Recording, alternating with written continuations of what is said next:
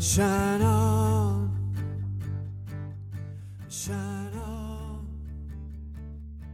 I am so excited for you to join me for today's episode of Shine On, your monthly encouragement to shine. Not just shine though, shine the light of Christ. If you would love to hear more encouragement to continue to shine the light of Christ, don't hesitate to go to howdoesshedo.life and connect into my YouTube page. There you will receive weekly encouragement to shine. Once again, that's howdoesshedo.life. I love sharing how Jesus is in the smallest of tasks and the biggest of challenges for a woman who lives fearlessly because of him without hands and feet.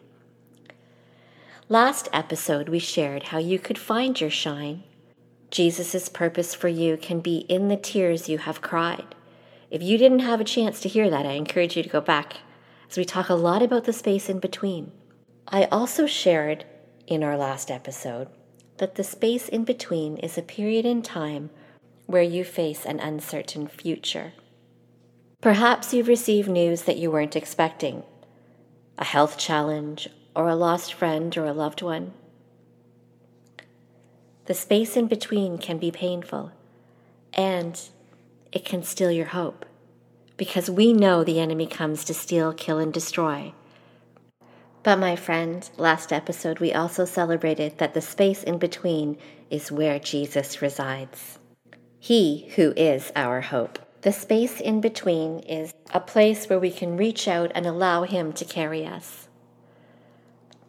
Today, we're going to re-enter the space in between, because I want to share with you that is also where our faith can be strongest. So not only does Jesus reside in the space in between, but so does our chance to have faith that is way bigger than a mustard seed. Jesus told us that if we had faith the size of a mustard seed, we could move mountains. I often think of my faith as the size of a grapefruit. I like to think of it bigger than a mustard seed, but still keep it a little humble. People often say to me, you must have really strong faith. Faith has carried me through the trials and tribulations of life, not only losing my limbs, but the trials before and following that season. This journey as a quadruple amputee could only be taken with strong faith. Through it, my faith has grown even stronger.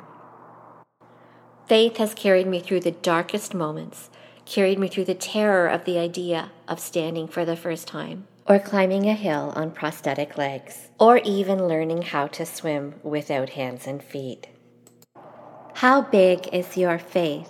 It wasn't long after I lost my limbs and started to get my life back that I had sat in front of a doctor who told me that I would have to have both my hips replaced. For a woman who had been through surgeries and procedures, I wasn't prepared for this news.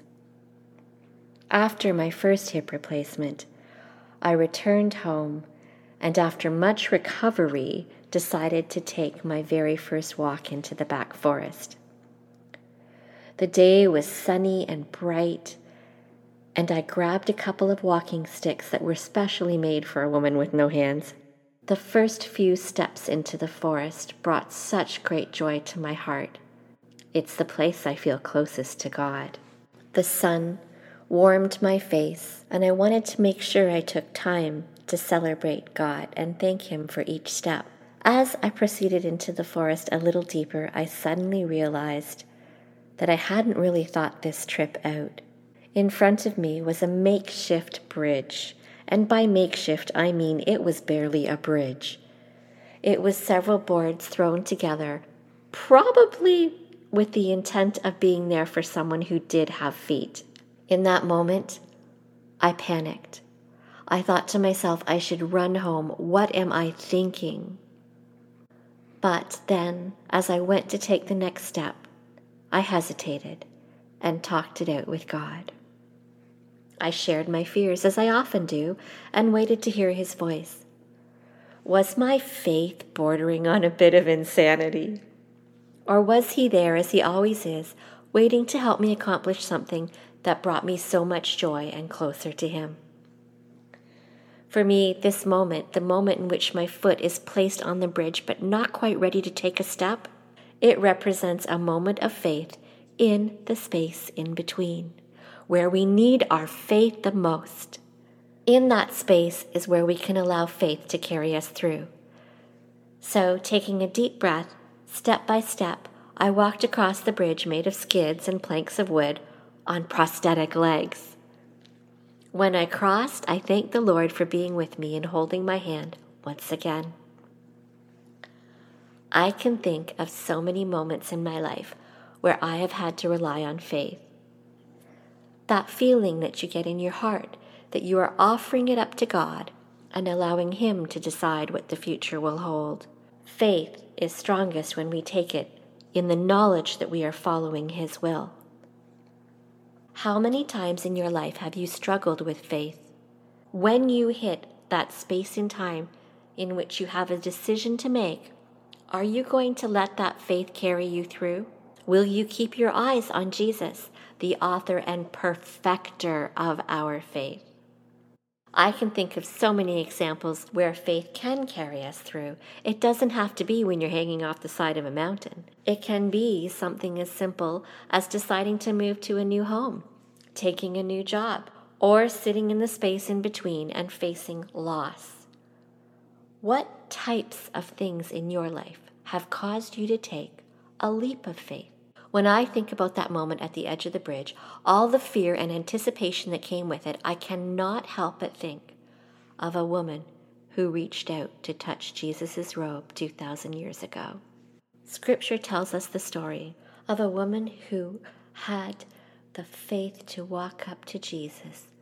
He was in a crowd, surrounded by disciples, throngs of people, we are told.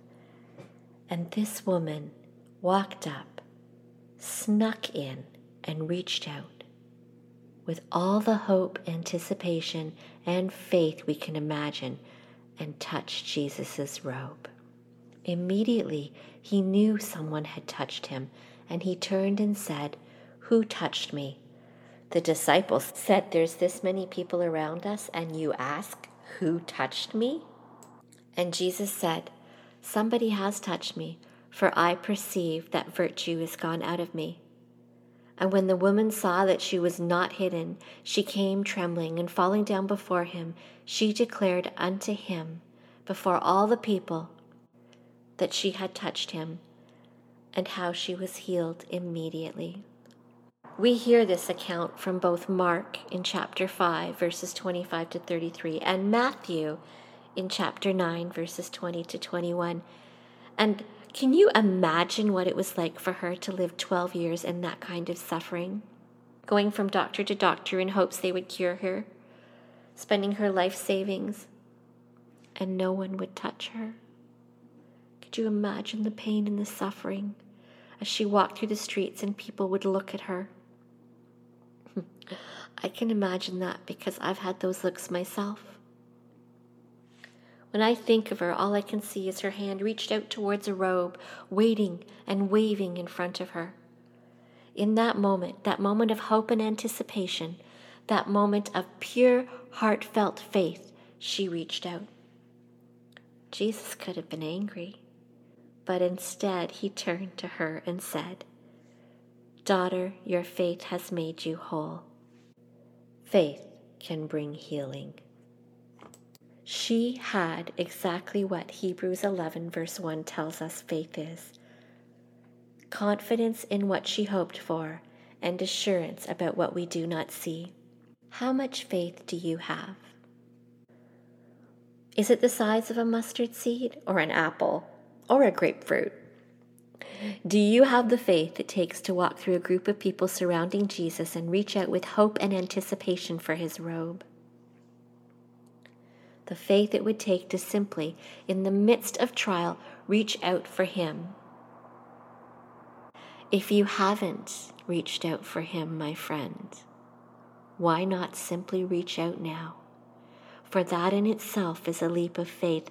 If you are sitting in a space in between, I want to share with you that you can be carried through. Jesus is waiting for you. He wants you to reach out and to know him. So, my friend, if you don't know him, simply reach out now.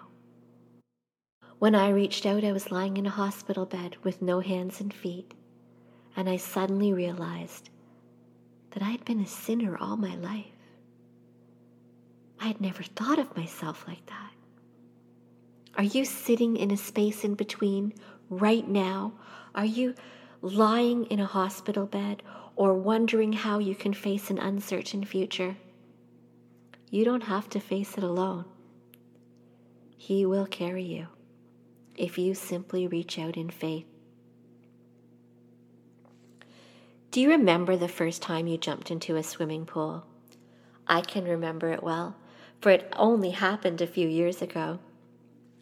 I had hoped so long for swim legs, and when they finally arrived, the first thing I did was run and jump into the pool with my kids. Let's go back to the idea of what it felt like to run and jump into a pool. Can we go together? I stood against the wall of the swimming pool, looking at the edge, thinking, I cannot wait to jump in. But there is fear there. Would I feel the bottom when I hit it? What if something went wrong? But as I took a deep breath and took my first steps across the ground tiles, then I was on the edge, and my prosthetic feet, in replacement of my toes, pushed off. I was airborne, and that was it. I was in between air and water. There was a big space before I hit the water. That space, that also can be the space in between. And it's filled with hope, anticipation, and excitement, and most importantly, faith, assurance in what we cannot see. Suddenly the water surrounded me, and my toes, or my prosthetic feet, hit the bottom, and I had to push myself back up. As I came up and took a breath, I couldn't believe what I just did. My friend, these moments, these spaces in between, we simply need to have the faith to reach out to Jesus, reaching out for the confidence in what we hope for, His help, His guidance, His love, His assurance of what we cannot see, which is Him and our future. It simply takes hope, faith, and anticipation to just step out and cross that bridge or jump into that water. I hope you feel encouraged today to dive in to the deep faith that Jesus can bring. And if you are in a space in between, that you know you don't have to carry it alone, and that He can carry you through. I look forward to encouraging you to shine in our next episode. Until then, shine on and shine bright, my friend. His light is not meant to be hidden.